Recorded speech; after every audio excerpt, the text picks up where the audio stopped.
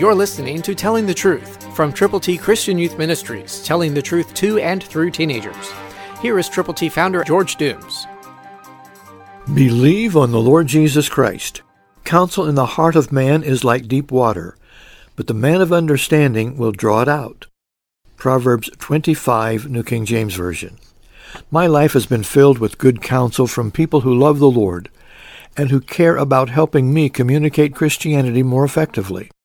Across the years, the Lord has put into my path some magnificent people, and He will do the same thing for you. When you find someone like that, know that their counsel runs real deep.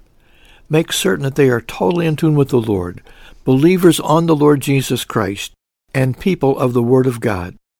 And then when you know that to be true, draw it out.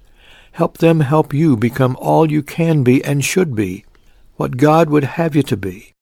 But you need people to help you. You need wise counsel. So pray a lot, and then surround yourself with the right God-fearing, Christ-honoring, soul-winning individuals, and multiply your ministry personally. Know this: counsel in the heart of man is like deep water, but the man of understanding will draw it out.